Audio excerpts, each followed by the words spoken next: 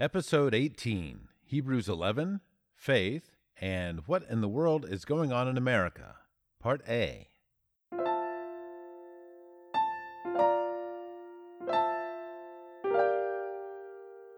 Rethinking the Bible with Jack Pelham. Welcome to Rethinking the Bible. This is an audio podcast where we apply reality-based thinking to interpreting the Bible.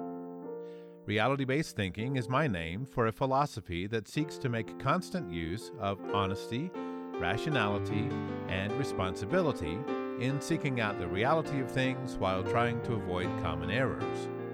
And for the record, I define reality as the state of things as they actually exist, as opposed to one's perceptions, beliefs, or wishes about them. And you should know, this is a serial podcast, so it's best if you start from episode 1 and work your way forward from there, because we lay some foundational principles up front, and you'll be lost later if you skip them now.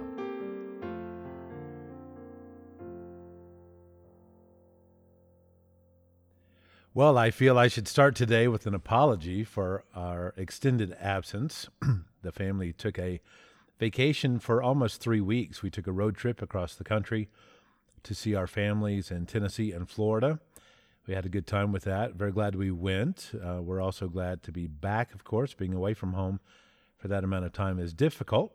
And if for nothing else, it's difficult for missing the podcast. Strangely, we had... strangely, I say, perhaps the word should better be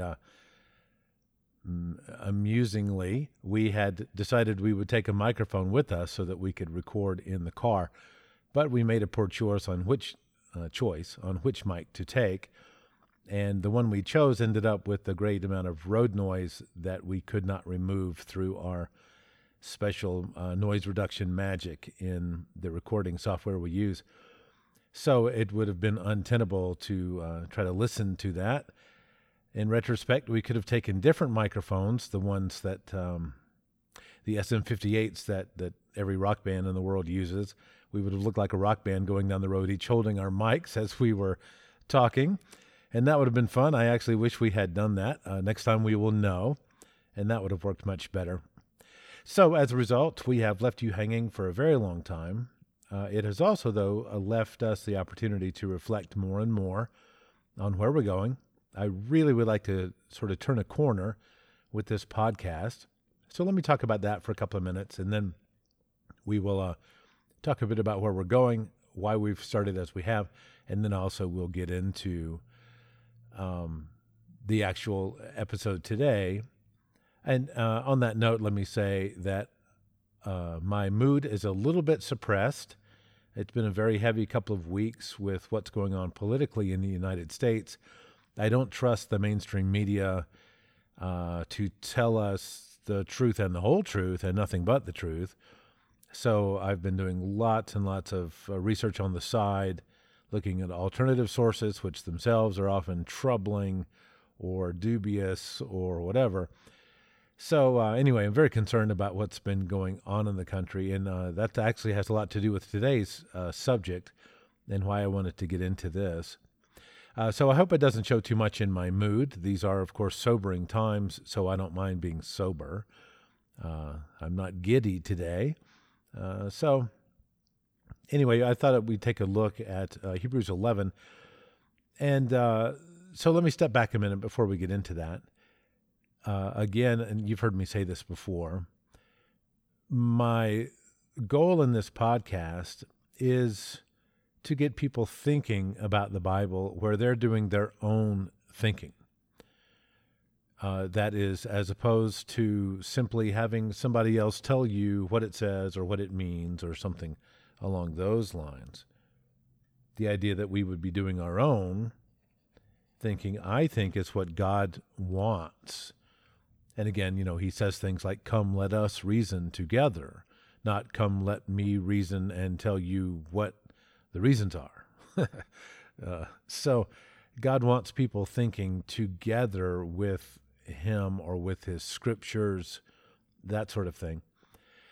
And so I see a lot of not thinking going on in the country. My research in cognitive science on why is it so hard to correct anybody has made it very plain that we live in an epidemic of irrationality, or what Keith Stanovich calls dysrationalia.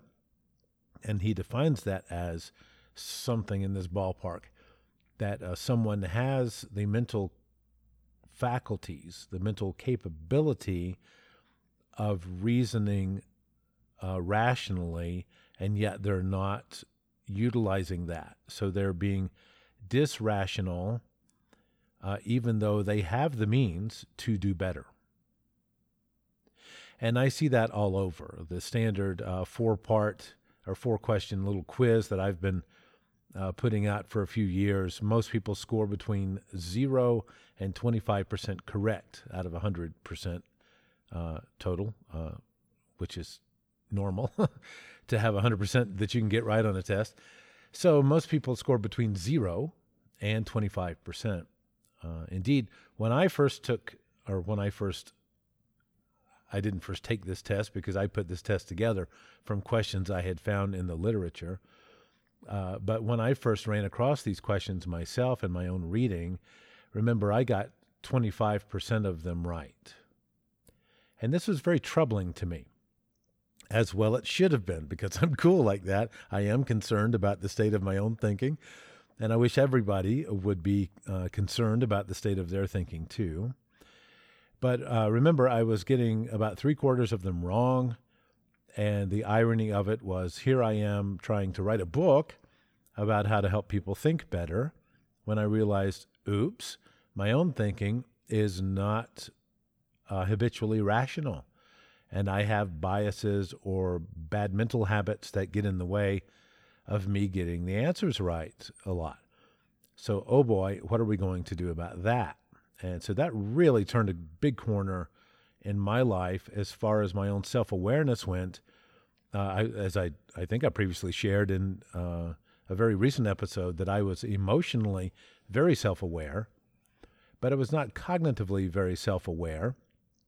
I could tell you what I would feel about a thing, but I could not tell you in my thinking necessarily how I had always derived my answers, whether I had vetted my answers, my beliefs, my decisions about things, or if so, how well vetted they were.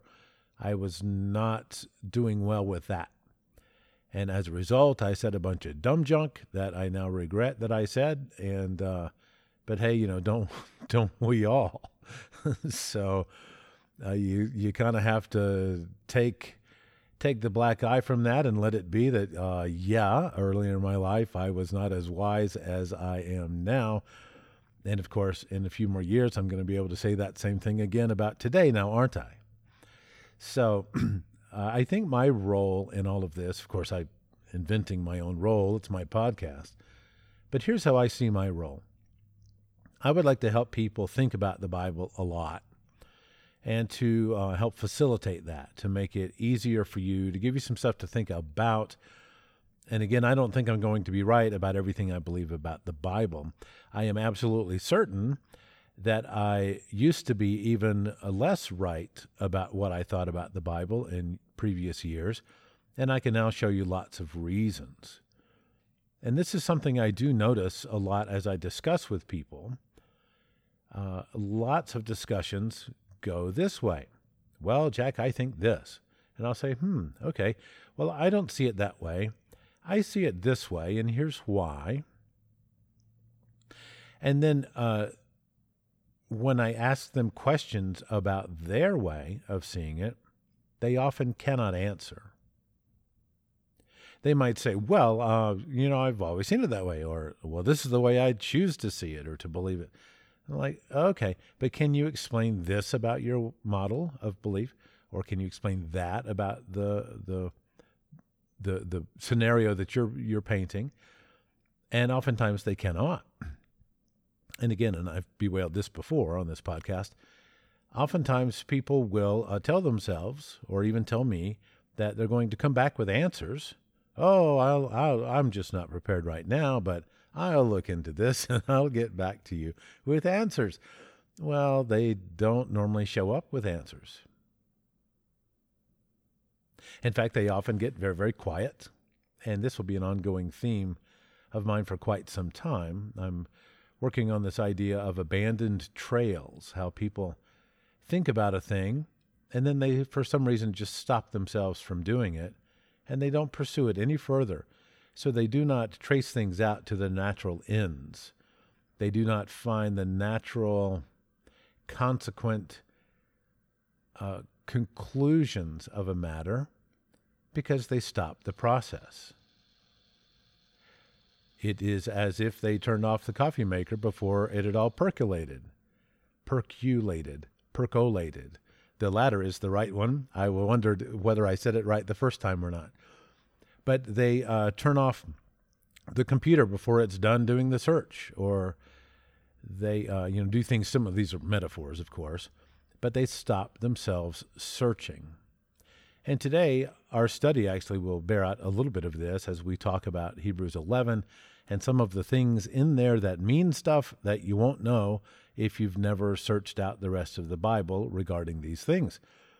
And so you'll think that Hebrews 11 is just a really good rip-roaring chapter on having faith, and you'll have no idea that the writer is hearkening back to one thing after another that are rooted in the Old Testament.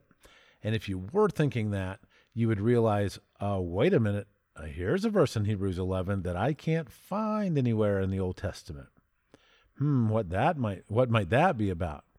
And so there are clues like that. You'll totally miss it, though, if you're not the investigator, if you're not the examiner.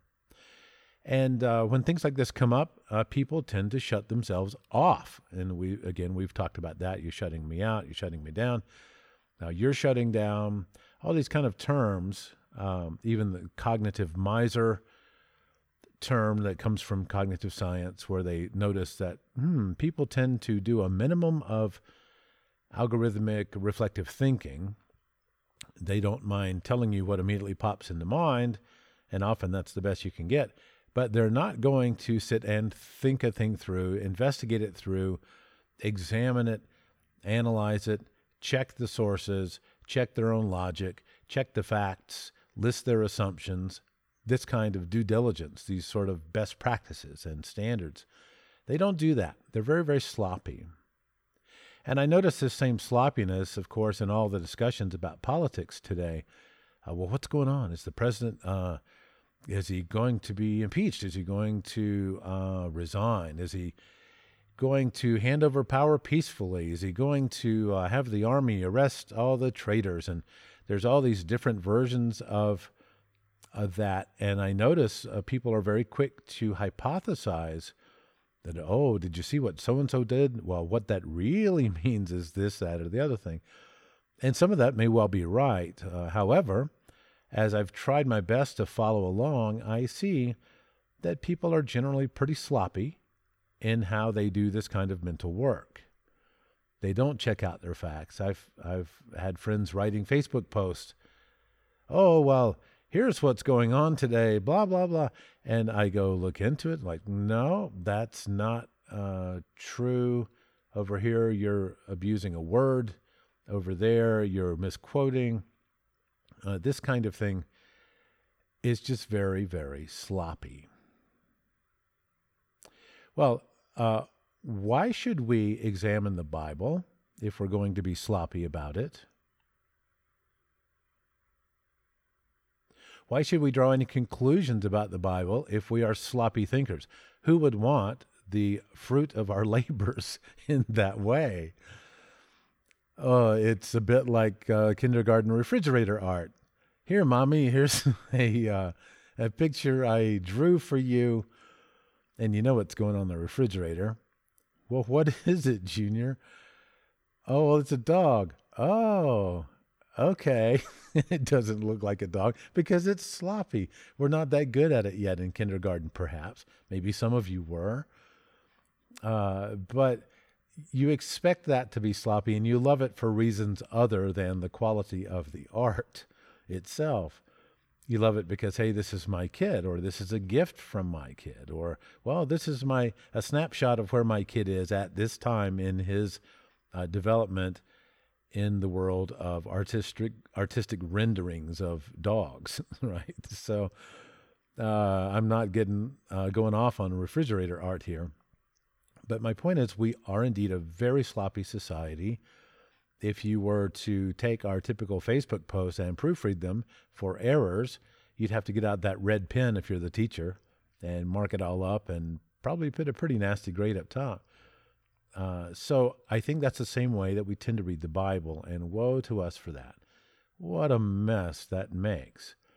And so the way I see my role here is, could I just get you to think better about the Bible as we wrestle with it to try to understand these words that were written down thousands of years ago by people in a different culture, time, place, circumstance, language, and so forth. It's a tall order, and we swim at our own risk. We work at our own peril here, at the peril of our own interpretations being off. And of course, this should be nothing new to you. Perhaps this is me just venting more and more on the same kind of theme, and yet it is such a timely theme because we can see that our minds are not very well honed. We are not keen on how we make decisions, how we develop hypotheses and test them, and how we develop our beliefs. It is quite a mess. And in politics is really no different from religion. In fact, I had thought about reading you some Facebook posts today that I have written recently on my way out of Facebook, actually. But and perhaps I'll do that soon in another podcast very quickly.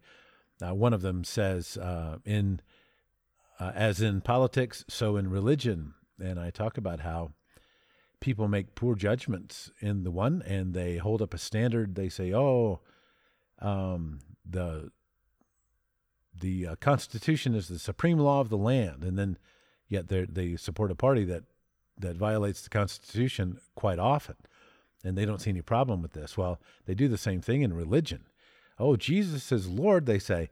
And they should know that this is the same Lord who very famously said, "Why do you call me Lord, Lord, and yet not do what I say?"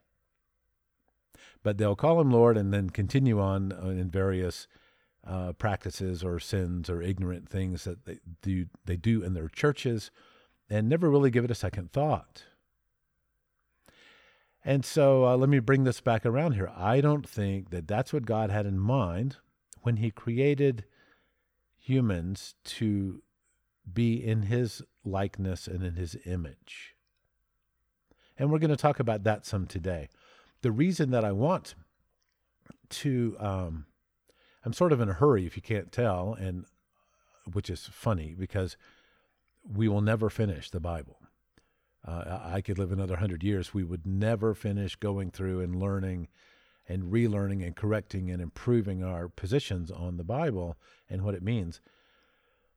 Even if we had another 100 years to do it, and even if I could do a podcast every day, it's just not going to happen.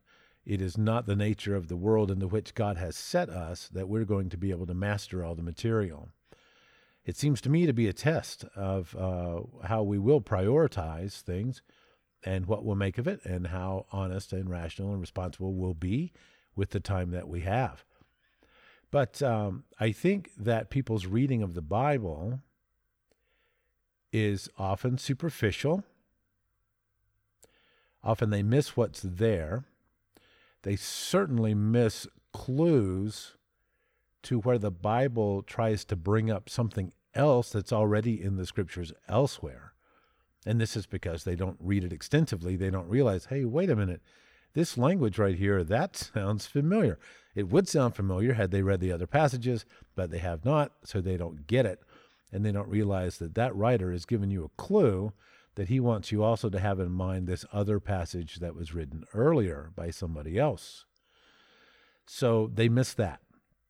But then they also go off on their same theories, their hypotheses about things. And we've talked about that, like the the discussion between John and Jesus, where Jesus questions Peter. Between Peter and Jesus, where Jesus questions Peter 3 times, and somebody says, "Aha, Peter had denied Jesus 3 times. Ergo, these 3 questions must be the direct response to that." And there you go. There's a neat little package. But actually, we've already discussed how there's much more meaning in those questions, and it's not the same question every time. And so there's much more than meets the eye.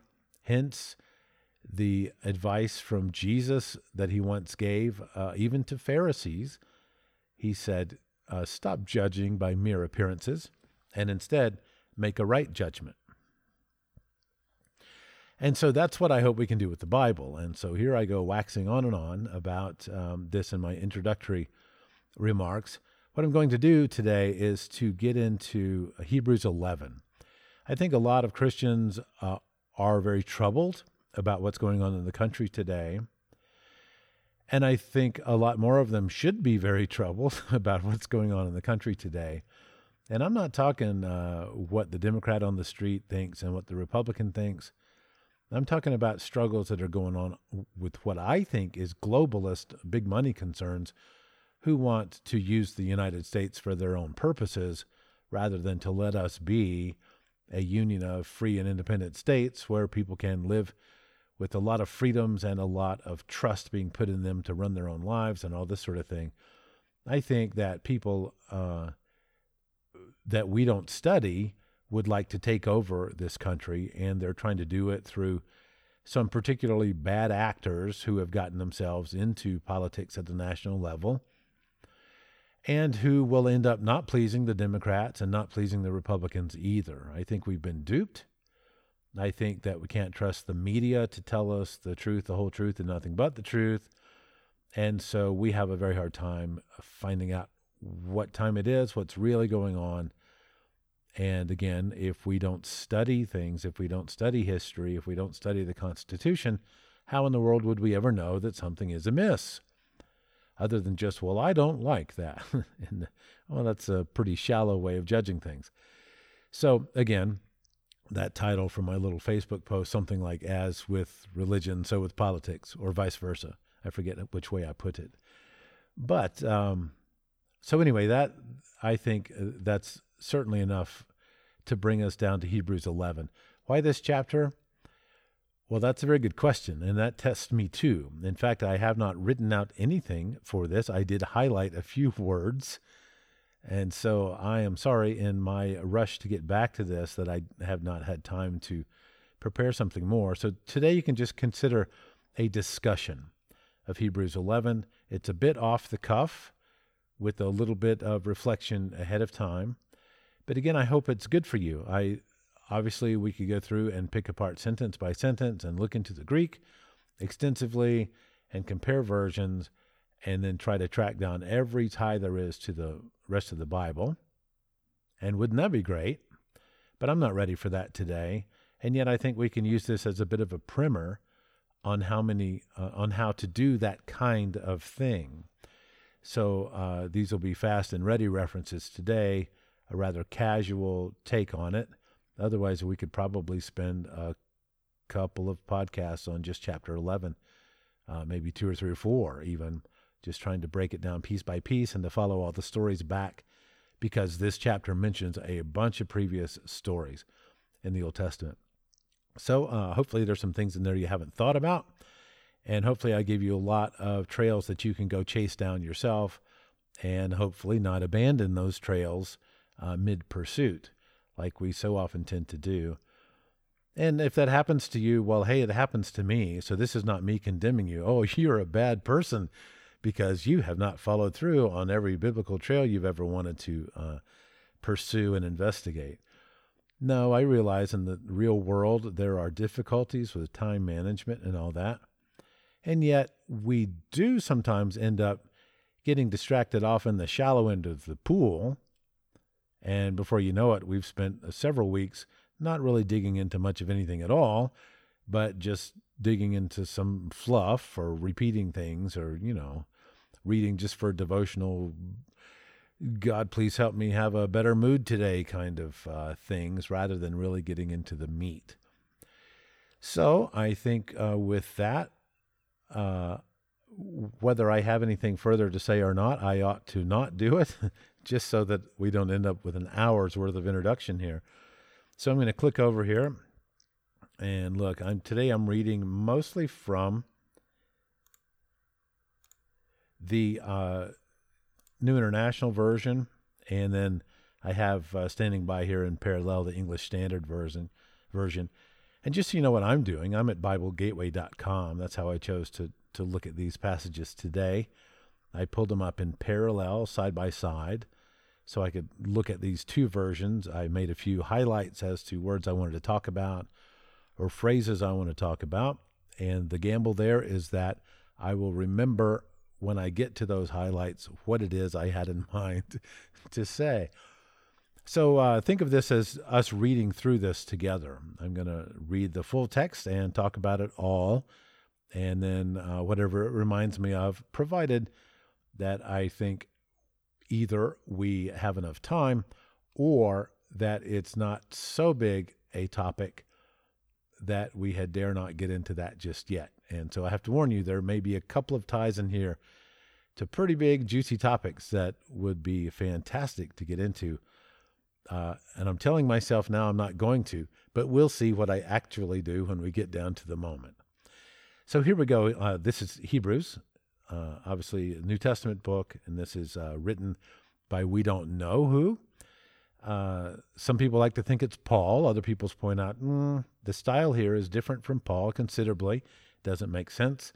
And so there's all kind of theories on who had done it. One friend thinks it's Silas. Perhaps, who knows? Perhaps it was. Anyway, here we are in the middle of a big, long letter. And boy, if you are not a Hebrew in the the first century when this was written, if you were not a well-trained, a well-read Jew, you had no idea what this letter was about. And if that's true for them then, just think what trouble you and I are in, my fellow Americans. Because if we are not well-versed and well-read in the ancient Near Eastern scriptures and in the Bible documents, and then documents that, for whatever reason, did not get in the Bible collections that we have today, if you don't know this stuff, you have very little idea what Hebrews is talking about. And so this is not a commentary on the whole book. We're not starting at the beginning. This is somewhat topical because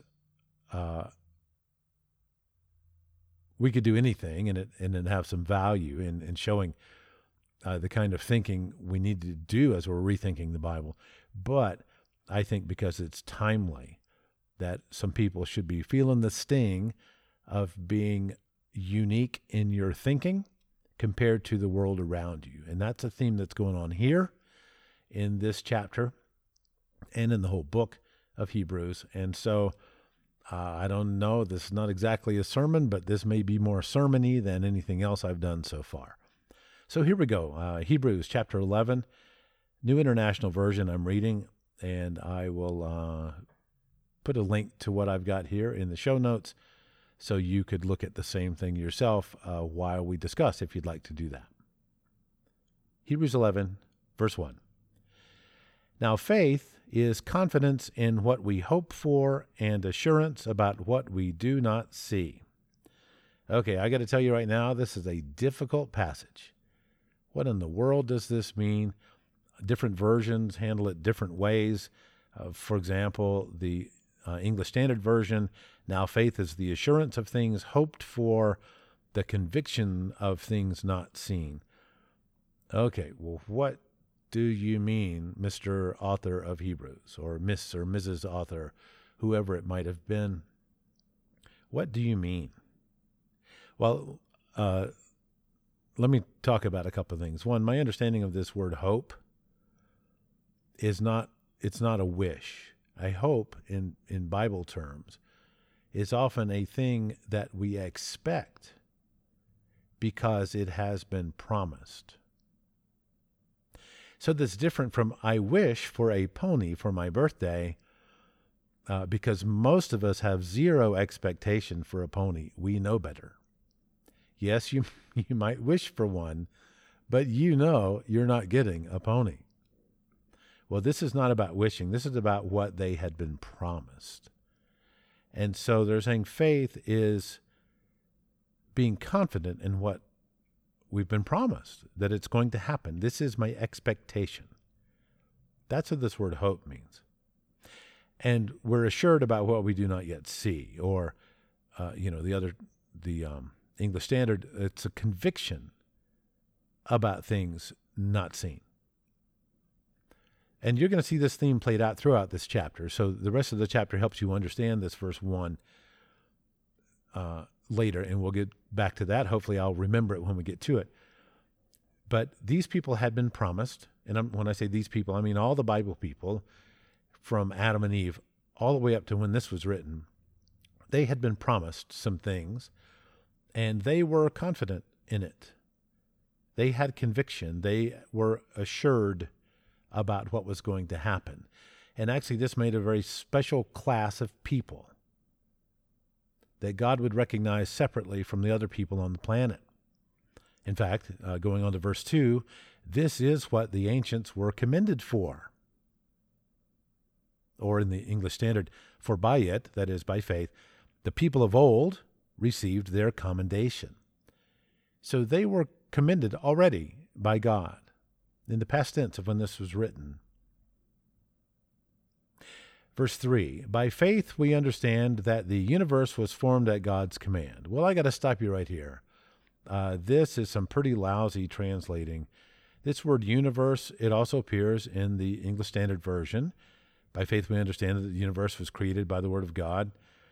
Well, the word in Greek is not cosmos, which is what you would expect for a universe. It's not the word they use for world sometimes. It's the word aeon, or ion. It's where we get our word eon, or ages, age. So it says here in the Greek, we understand that the ages were formed at God's command. Well, that's entirely different from the universe, the stuff you can see with a telescope, including the ground that you can look down to at your feet, and the sun, the moon, and the stars, and the clouds, and the nebulae.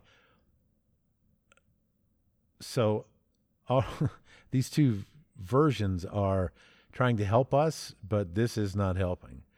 So it really helps to take a peek at the Greek from time to time on the key words and see what's being talked about. God had created some ages. You'll learn more about ages if you study the word ages and get more complicated and go in and study the word ion.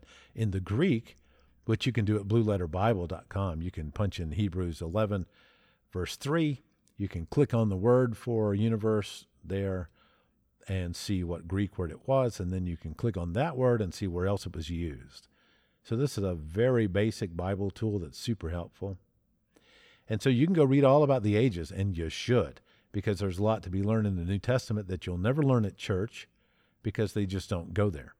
But here, there's a ton to be learned. So we understand by faith, by faith we understand that the universe, the ages, was formed at God's command, so that what is seen was not made out of what was visible. Okay.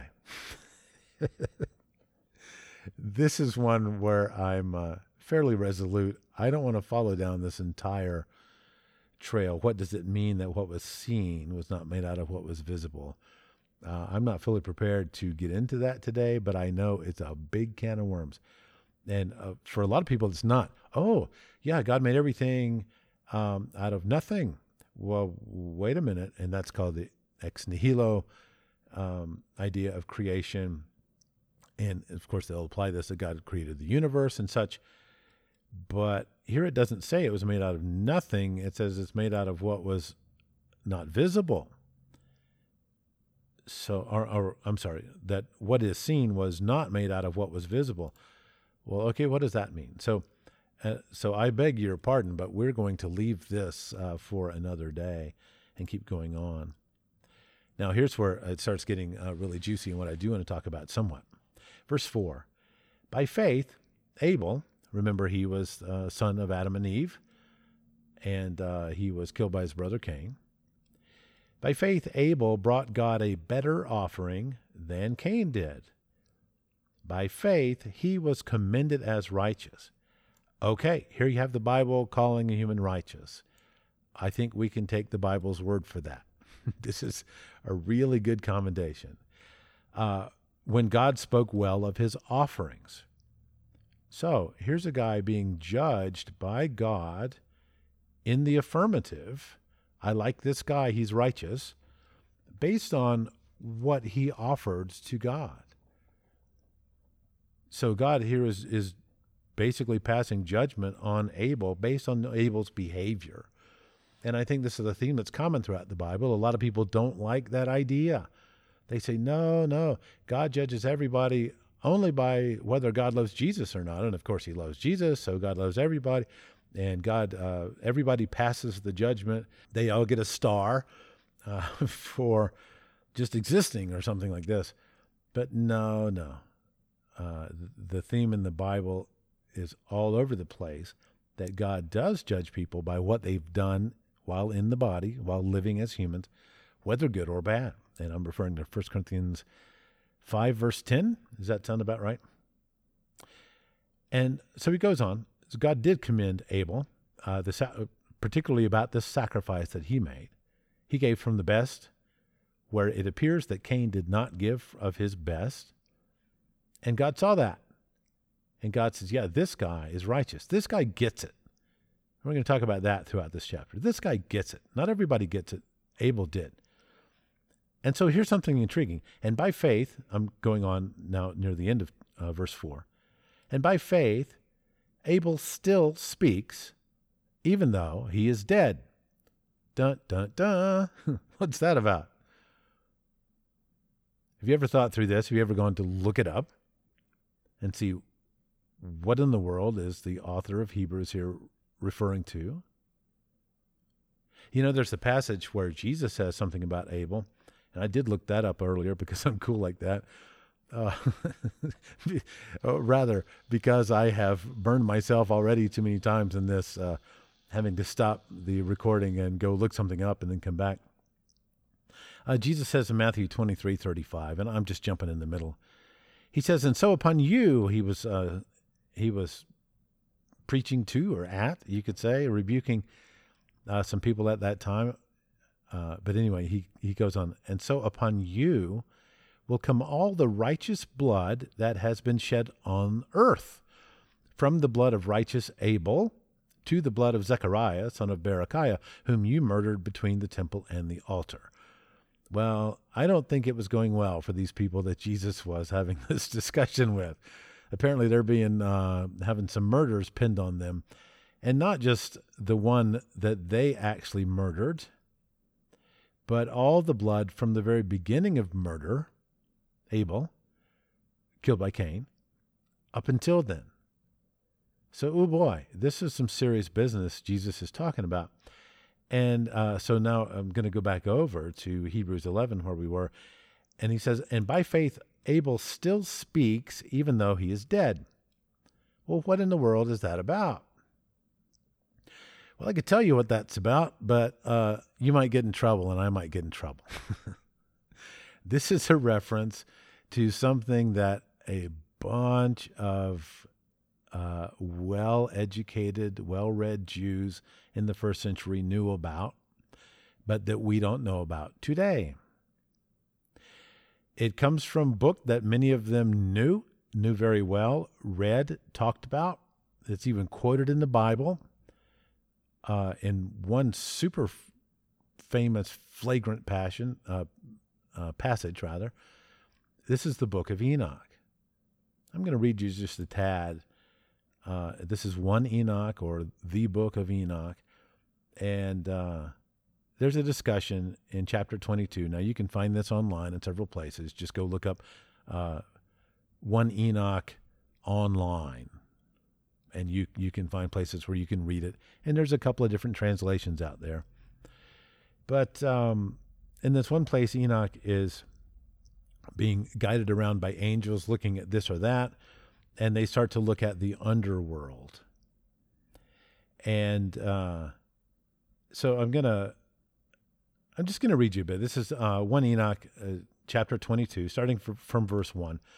And from there I went to another place, and he showed me, he being the angel, he showed me in the west a large and high mountain, and a hard rock, and 4 beautiful places. And inside it was deep, wide, and very smooth. How smooth is that which rolls, and deep and dark to look at. Then Raphael, one of the holy angels who was with me, answered me and said, These beautiful places are there so that the spirits, the souls of the dead, might be gathered into them. For them they were created, so that here they might gather the souls of the sons of men. Now, if you are a Bible student but don't ever read beyond the Bible, your impression of Sheol or Hades is probably that there are 2 places in Hades. And you're getting this from the Gospels and from Jesus' parables about the Lazarus and the rich man. And you're seeing that, a great chasm has split this side off from that side, and nobody can cross, and they're suffering over there, and everything's fine over here in Abraham's bosom. That's what you're getting. And I think that's true, and that's consistent with this passage, but it's only part of the story. There's more to it than that.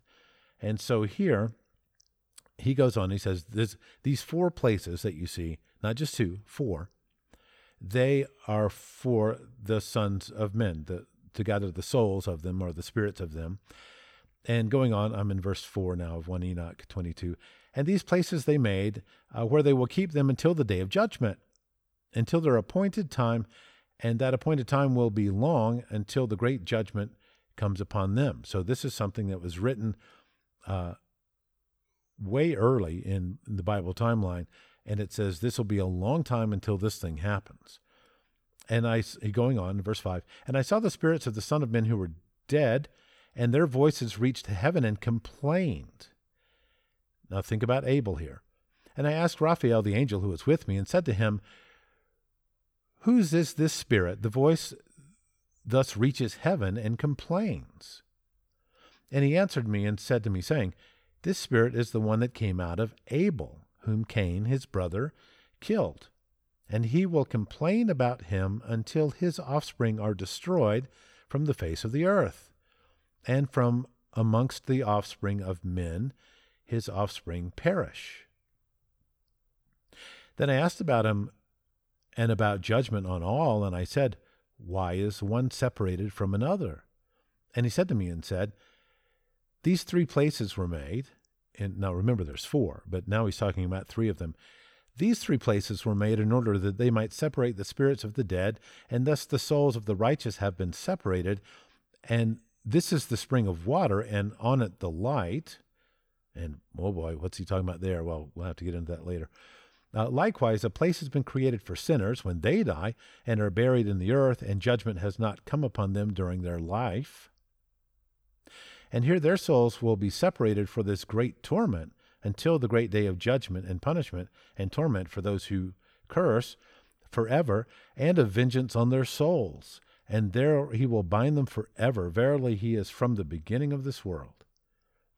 And thus, he's looking now to a 4th one, a place has been separated for the souls of those who complain and give information about their destruction, about when they were killed in the days of the sinners. This isn't about Enoch here. I mean, not Enoch, but about Abel. Thus, a place has been created for the souls of men who... he's moving on to the next one. So let me stop here in verse 12. And thus a place has been separated for the souls of those who complain. Remember, Jesus says Abel's blood cries out from the ground. He's complaining and giving information about his destruction. Another version, I think, talks about his manner of death, about which they were killed in the days of sinners. So what's going on here, what a first century Jew would have known, is that they thought there were people in Hades who had been wrongly killed, who were filing suit with God against their killers. And God was going to hear this out on the day of judgment. That's what they thought. And I'll give you a little hint before I leave this passage here, that there were 4 chambers in Hades. One is for the righteous. One is for those making suit. This would be Abel. So Abel did not take his place among the righteous, although we know he's righteous because the Bible tells us so. But he didn't take his place among them. Rather, he's making suit. And as of the day that Jesus said these things, and the Hebrews was talking about, he was still making a suit about his manner of death and wanting judgment upon Cain, who had killed him. Okay, then you had a section for the sinners, and another one for a special group of sinners whose sin, it says, or whose transgression was complete. So the one group of sinners are those who had not been judged during their life. The other one was ones who had. Think about Korah and his rebellion. God didn't wait for them to die. He just had the ground open up and suck them down. Think about Ananias and Sapphira. Bam, you're dead. This is not a normal thing. In the New Testament, God did indeed execute judgment on some living people. And they went to this place because they were judged in their lifetime, and they were complete in their transgression. In my understanding, they would go to be the eternal roommates of Satan. The others, some of these people would, and you'll have to go read this yourself. I'm just giving you an introduction here, and boy, you may find this like radically crazy. No, that can't be true, Jack. But you go read it for yourself. You'll find that those who were sinners but were not complete in their transgression, and of course God is the judge of whose transgression is, quote, complete or not. Those who were not complete, he was going to snuff them out in the judgment. They would have a time of suffering, and then they would be snuffed out. They're gone. They're done. They're over. They no longer exist as people, as spirits. Their body's already dead. This is twice dead now, right? This is the second death. So they're gone. The ones who were complete in transgression, the way I understand it, they get to go be Satan's roommates forever in the lake of fire. Eternal conscious torment forever and ever and ever. Well, okay, maybe you've never heard of annihilationism, and that's the idea that the spirit of man, or of the wicked, does indeed get snuffed out. Maybe you have heard of that. Some people have figured out annihilation from the Bible, not looking into extra biblical works that the Bible people would have known and would have often believed. Some people never figure it out. Some people say, no, it's all annihilation. He just turns everybody off and there's no eternal life. There's just all kind of positions people take on this. But what you don't get if you don't know 1 Enoch is there were not just 2 sections in Hades, in Sheol, in the underworld. There were 4. And some sinners are going to suffer and then be turned off, no longer to exist. Some will suffer forever, along with Satan and his angels, in the lake of fire. And then the trials will be heard for those who complain about their manner of death, like Abel.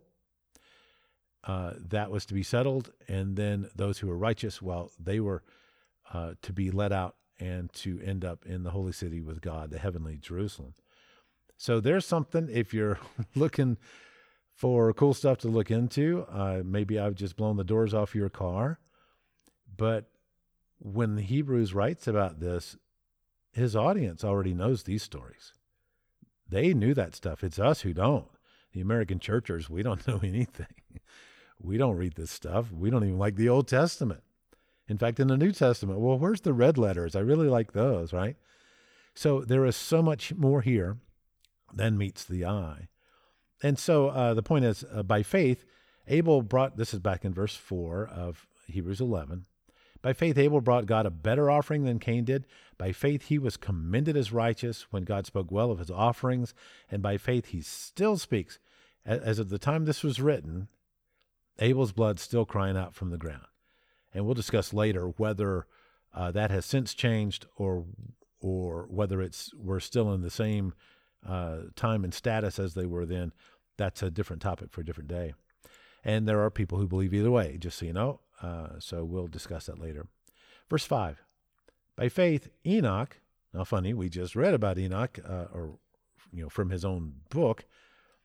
Enoch was taken from this life so that he did not experience death. Think about that. How many people did that happen to in the Bible? There were two. One's Enoch, one is Elijah. Both taken up. God took them. God liked them. He took them, and we're not told much about them later. I will tell you, though, that I believe that Enoch and Elijah would be the two prophets of the Revelation, the ones who were killed in the holy city and left to be dead for 3 days and then raised again on the third day. And why do I believe it's these two? Well, if you look elsewhere in Hebrews, where it says it is appointed for man to live, to die but once, and then the judgment. Well, these are the only two guys who never died, and then they'd get sent back as these two witnesses from heaven to earth. They would preach, they'd get killed, and then they'd be raised again. So this would be, they get to die one time, having not died previously like everybody else, including Jesus, who ever was on the earth. So that's my reasoning there. And again, I hope you can see we're kind of opening some doors today into further investigations. And this is why I think it's so important that we have to be predetermined, that we're going to be honest and rational and responsible with our beliefs about the Bible. Otherwise, you just end up believing whatever you want. Well, I feel uncomfortable believing that, Jack. I think I'll believe this instead. It's like, well, okay, but there's evidence for this. Maybe my conclusions are wrong. Fine. Can you show me more evidence, or can you show me how I'm misinterpreting the evidence? Let's have some sort of evidentiary way of judging these things, and not just, well, I don't feel comfortable with that. So Enoch was taken from this life. This is verse 5. So that he did not experience death. And it's going to quote here. He could not be found because God had taken him away. For before he was taken, he was commended as one who pleased God.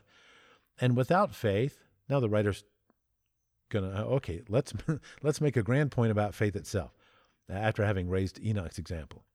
And without faith, it is impossible to please God, because anyone who comes to him must believe that he exists and that he rewards those who earnestly seek him. Now, a lot of twisted church business, there are a lot of people who don't earnestly seek God who are being told to expect being rewarded in a good way by God at the judgment.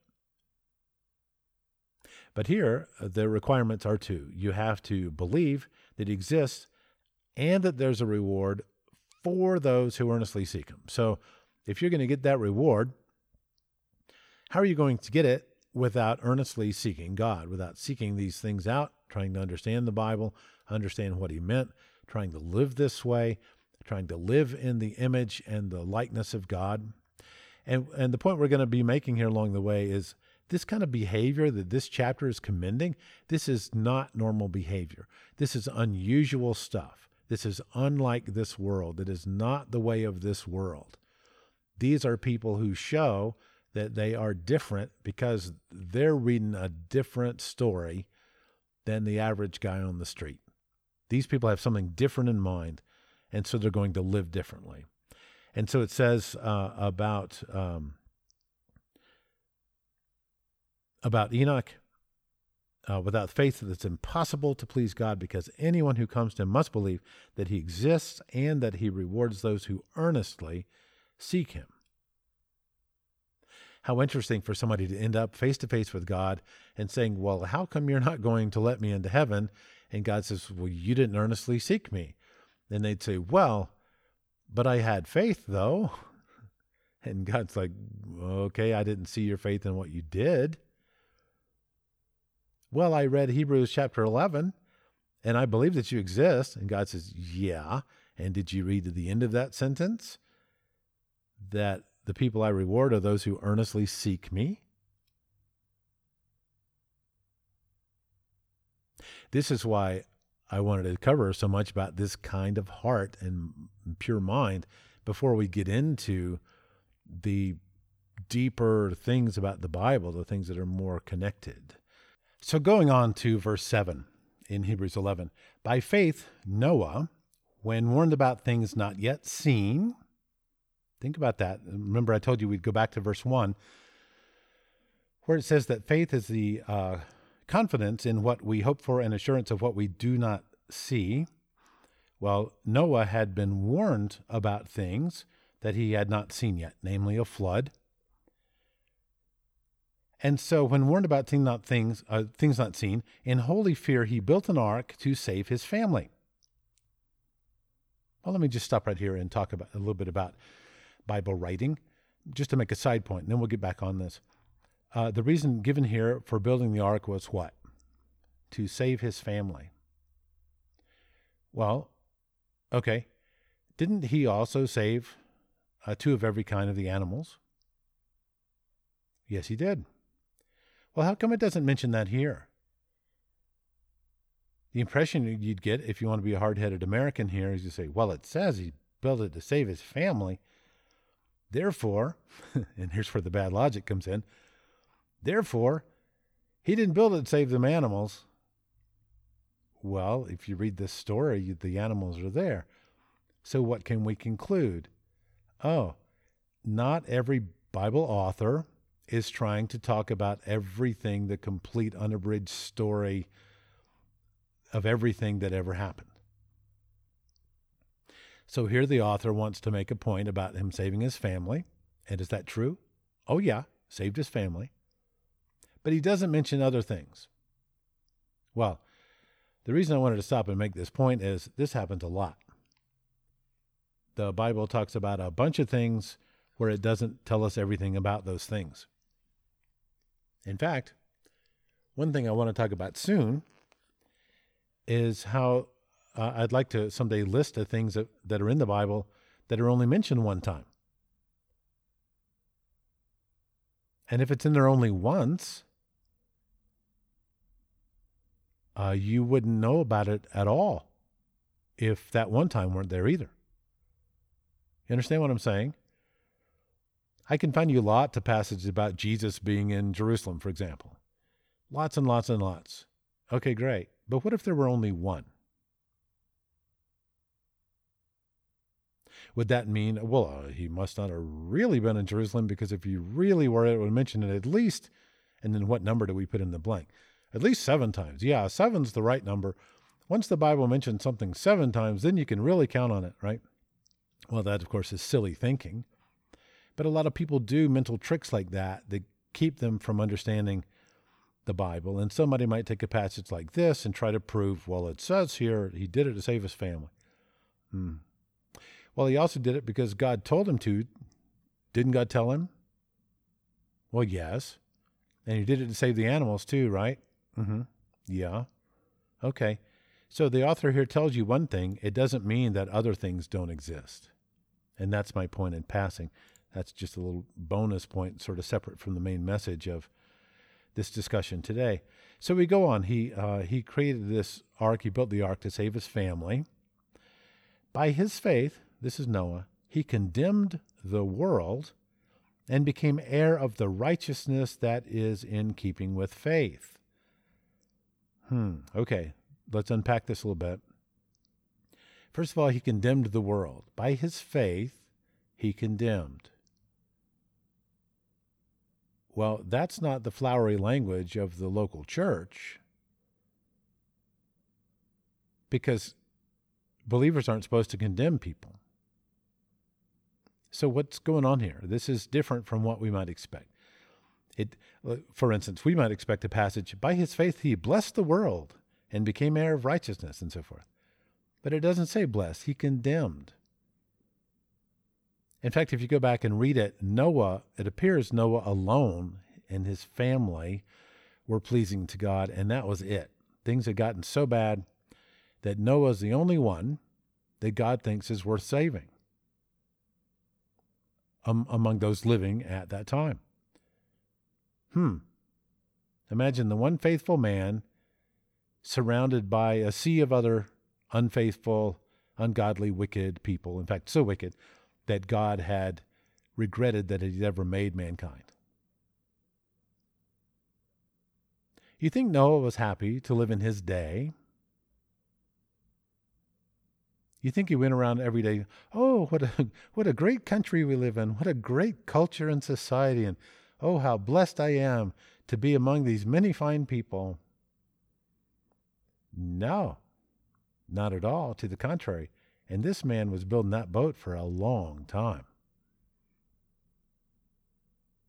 And I think about our own political situation and how we ought to be able to relate somewhat. If you are righteous and honest and responsible and rational, you should be right now probably pretty upset about what all's going on in the culture around you, even among those who are in the good party with you, whichever party you may be in, if you're in one. I'm not in either party nor any other. But, you don't get in a party if you don't think it's a pretty good one, and chances are you're pretty upset now with other people in your own party because you've seen some bad thinking, some bad acting, and so forth. And I don't care which party you're in, that ought to be true right now. And so think about Noah, who's surrounded by pretty much everybody else in the world. God says it's time for them to drown. So Noah gets a pretty good commendation from God that he gets to get on the ark. And so he becomes the heir of righteousness that is in keeping with faith. So there's some manner of reward here for those who stay righteous. And Noah became an heir of that.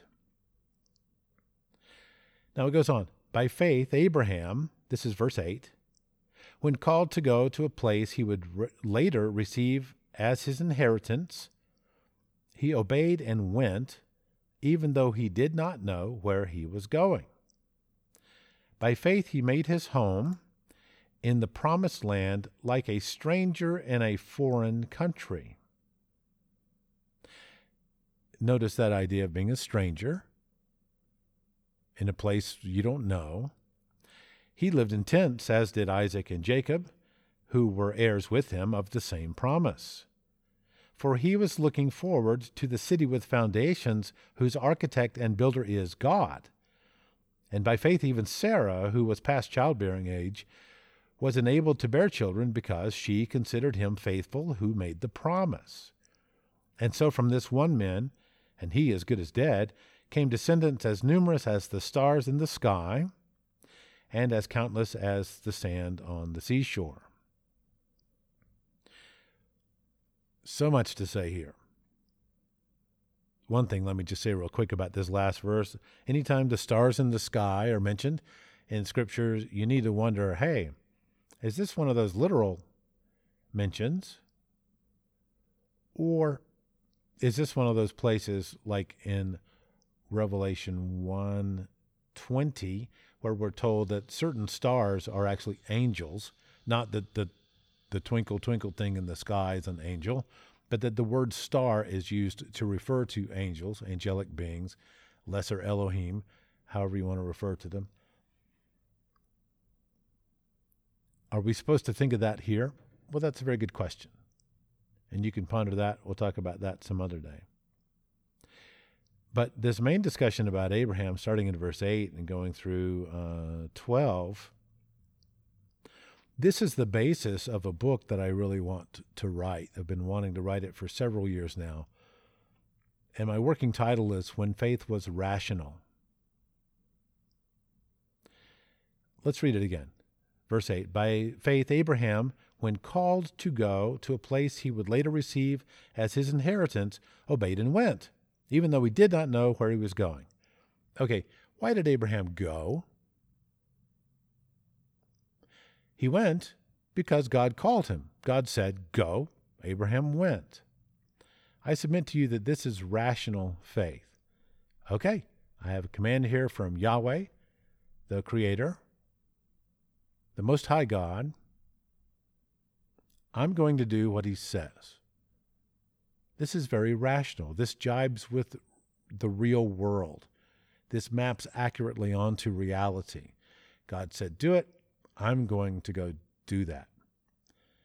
And we see that Sarah's position was similar and all these other people's positions were similar. And we'll read some more about that as we go in this very chapter. But this is when it was rational. What a lot of people do today is not rational. Oh, we're so blessed to build this $9.7 million sanctuary to the glory of God. And we have faith that God will bless our efforts. Really? Did God tell you to build a $9.7 million sanctuary to his glory? Well, we like to think he did, Jack. Yes, I'm sure you do like to think he did. Let me ask you, how did he tell you? Did he send an angel? No. Did he write it in scripture for you? No. Did he, how about a voice from heaven? Did that happen? No. Okay. So how did God tell you? Well, and of course, here's how you get in all the voodoo that people do. Well, we felt led in our hearts to do this. They might say, oh, God put it on our hearts to build this new sanctuary. Mm-hmm. Okay. And God does this for you often? Oh, sure. He puts all kind of stuff on our hearts. Okay. And how does that always work out? Because when you hired Brother Larry last year, that you think God put that on your hearts, he wanted you to do that, but then it turned out that Larry was into this and that other crime and really nasty stuff, and it was very hurtful, and a lot of people were damaged by it. Are you going to tell me that God wanted that? Well, yeah, actually, I choose to believe that God did want that for some reason. I know it's mysterious, Jack, but yeah, we asked for his guidance, and that's what we got. That's what we did, and even if we can't figure it out, well, this is still, well, okay. So now you have a God who does some things that sure seem pretty wacky as far as causing the very kinds of harm that so many of the letters are written to condemn.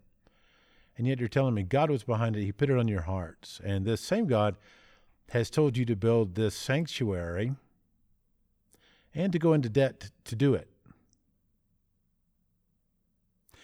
Well, I don't think that God actually told you that. I think you've imagined that. Abraham did not imagine this. God appeared to him and told him these things, and Abraham said, yes, sir. Jawohl. And so this is what he did. He did not imagine these things as so many people do today. Oh, I'm feeling the call to go into the ministry. Wow, if God wants you in the ministry, does he have no better way to tell you this than through your feelings?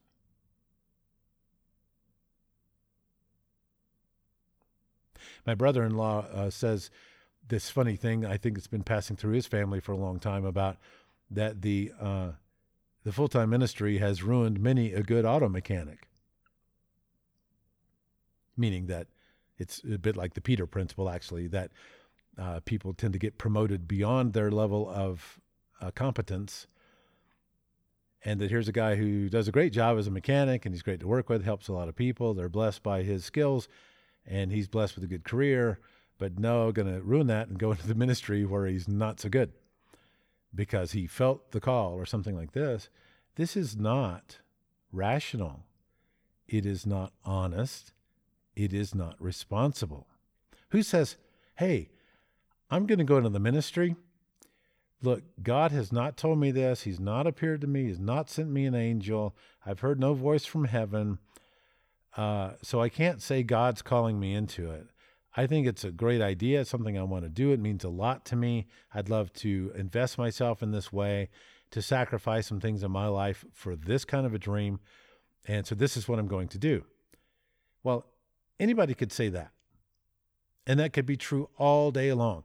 But so many, no, God called me. I felt the call. I think you're cheating. I think you're lying. I mean, you may have felt something, but you're telling me it was God. I don't think you're in a spot to know that, and I think you know and should know that you're not in a spot to know that. And then, if you're like so many, and we look at the fruit of your ministry,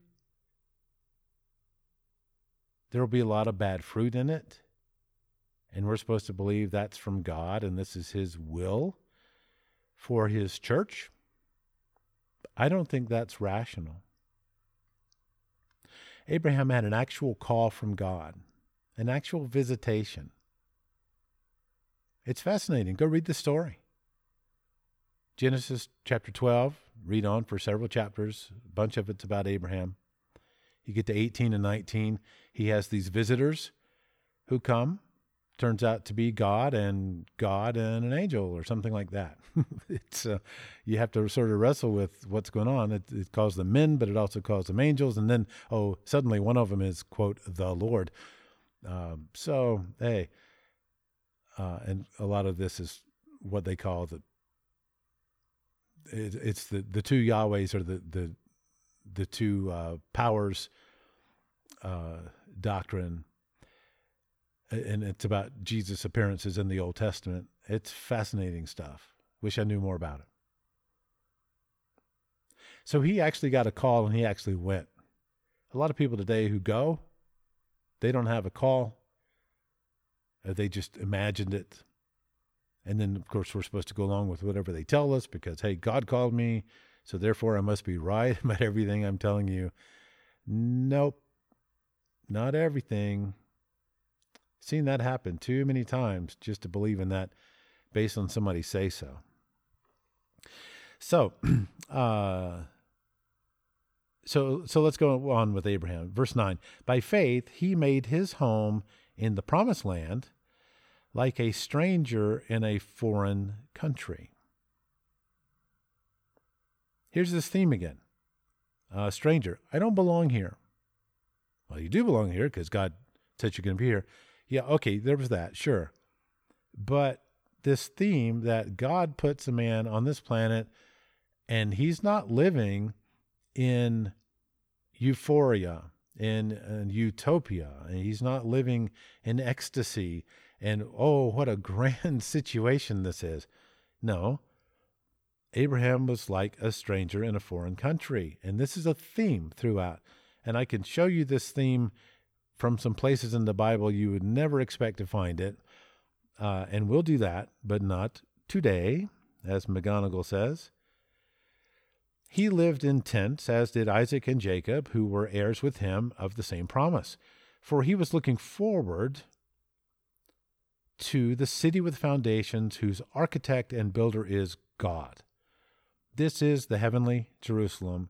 This is the holy city. This is the Mount Zion 2.0, not the version in Jerusalem, but the heavenly version. Now, let me stop here and acknowledge there is much disagreement. A bunch of people today think that at the end of the story, God brings heaven to earth and somehow parks it down here and changes everything, and that's how it's all played out. And they'll point especially to the verse, and I saw the holy city coming down. And they put a lot of eggs in that coming down basket as if this means, oh, yes, coming down and staying down forever, permanently. I don't think it means that. I don't find it convincing. We can talk about that much later and other evidences for all of this. This is one of the things I want to get to, especially if the audience is really trying to be honest, rational, and responsible. Otherwise, you just blow it off. Well, I don't like that. I don't want to believe that. I'll just believe whatever I want. And so I feel like I'm wasting my time. Verse 11. And by faith, even Sarah, who was past childbearing age, was enabled to bear children because she considered him faithful who made the promise. Did she have an actual promise from God? Yes. Today, somebody, let's call her Betty, says, oh, I know that I will finally have children, even though I haven't been able to so far. Okay, Betty, how do you know this? Well, because of God's promise. Okay, what promise did God make you, Betty? Oh, well, it's in Hebrews 11, the promise to Sarah. See, he promised her, ergo, he's practically promised me too. Now, I hope that you see a problem with that. This is not good logic. This does not beat the standards, best practices of logical thinking. If you can't find the fallacy in that, it is basically like all other fallacies. It is a oh my, what's the word? That's funny. This is why we write things down, Jack. I've lost my mind, but it does not follow. And I'll come back later and remember this very basic logic word that everybody uses all the time. And aren't I embarrassed? But hey, this is what happens sometimes.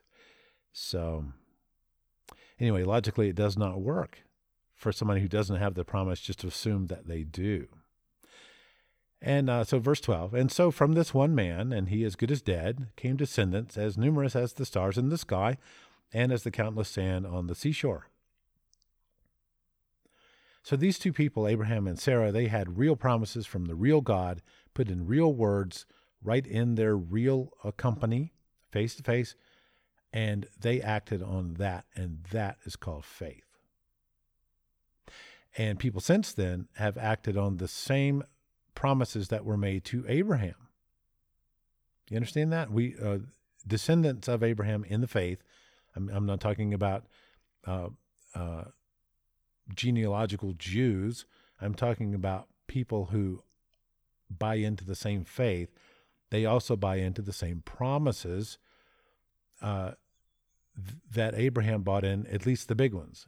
Am I saying then, oh, well, so all women should expect to have children in their old age if they want? No. God did not tell you to go where he told Abraham to go. But the bigger promises about inheriting righteousness and this city with foundations whose architect and builder is God, that's what I'm talking about. Verse 13, and all these people were still living by faith when they died. And that's a good thing. They hung on to the faith, and they did not let it go. They did not receive the things promised. They only saw them and welcomed them from a distance, admitting they were foreigners and strangers on earth. Did you notice how Abraham was taken to a land that it says, let's see, he wouldn't obey it even though he did not know where he was going. This is verse 8. By faith, he made his home in the promised land like a stranger in a foreign country. He was looking forward to a city. Well, when did he ever live there? And a lot of people look at this and say, oh, yeah, we'll see later in the story, Jack, at the end, God brings heaven down to Jerusalem, and that's where they have the big thing, and Abraham gets to live there. Okay, hold your finger there. We'll get back to that later. So now we're back down in verse 13, that these people were still hanging on to this faith, to this hope. That is, they had a promise. So they had this expectation that God would do as God had promised. And this is highly rational. And they hung on to this in their minds. And they welcomed from a distance, even though they did not see it in their own lifetimes. So the promise was not about something that was going to happen in their lifetimes. Not this promise of this holy city, this city of God. And it says at the end of 13 that they were admitting that they were foreigners and strangers on earth. Hey, we don't belong here. Yeah, we're here, and yeah, God put us here. Yeah, okay, it's not like this is a mistake, but we're not here for here. We're here for there. We're not here for now. We're here for later. Now, you may think I'm an idiot, but when I try to take in everything the scriptures say about God putting man here and now, I think this is an audition for the afterlife. Obviously, he's looking for faithful people as opposed to unfaithful people. Not everybody gets chosen. Okay. Even many are called, but few are chosen. It says in another place. So I think it's an audition. I don't think everybody gets to go to that next world. And I can read you a boatload of passages that say that. And so these people, and I love verse 14. Well, verse 13, they admitted that they were foreigners and strangers on earth. We don't fit in here. Now, verse 14, people who say such things show that they are looking for a country of their own. If they'd been thinking of the country they had left, they would have had opportunity to return. They could have gone back to that any day. A lot of the Israelites did that coming out of Egypt. Well, hey, didn't we eat better than this back in Egypt, they said. And God is, I imagine him shaking his head. Oh my, these people so don't get it, right? They're not willing to put up with a little trek across the desert tide to get to the promised land, even though the promised land isn't the ultimate promised land that I'm promising, right? And they even regretted that trip and wanted to go back to Egypt and be in slavery again. And so, verse 15 again, if they had been thinking of the country they had left, they would have had opportunity to return. Instead, they were longing for a better country, a heavenly one. Therefore, God is not ashamed to be called their God, for he has prepared a city for them. Now, we're not done here. But let me stop right here and ask you, do you believe that there's a city prepared for you? Do you believe in this heavenly Jerusalem, this holy city? Do you believe that when you're done here, and you are going to be done here, you are going to die?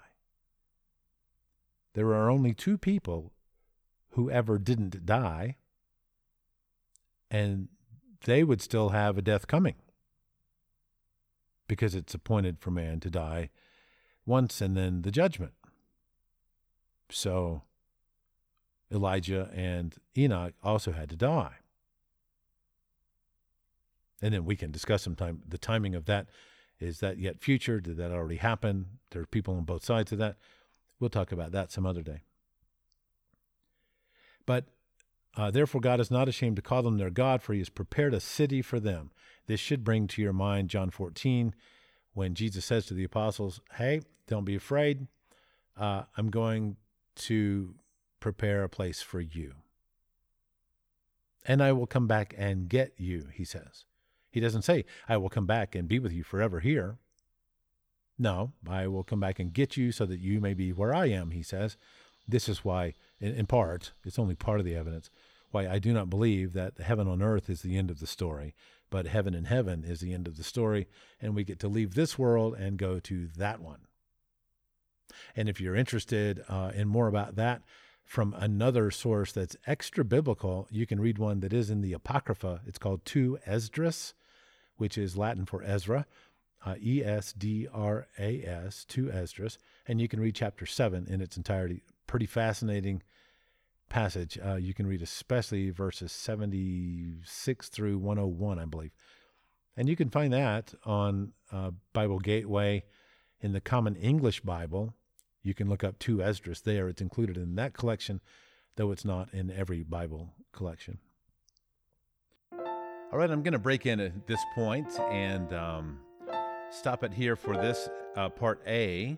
There's about an hour left in the discussion, and that will be in episode 19, part B.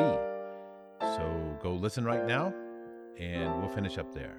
Thanks for joining in.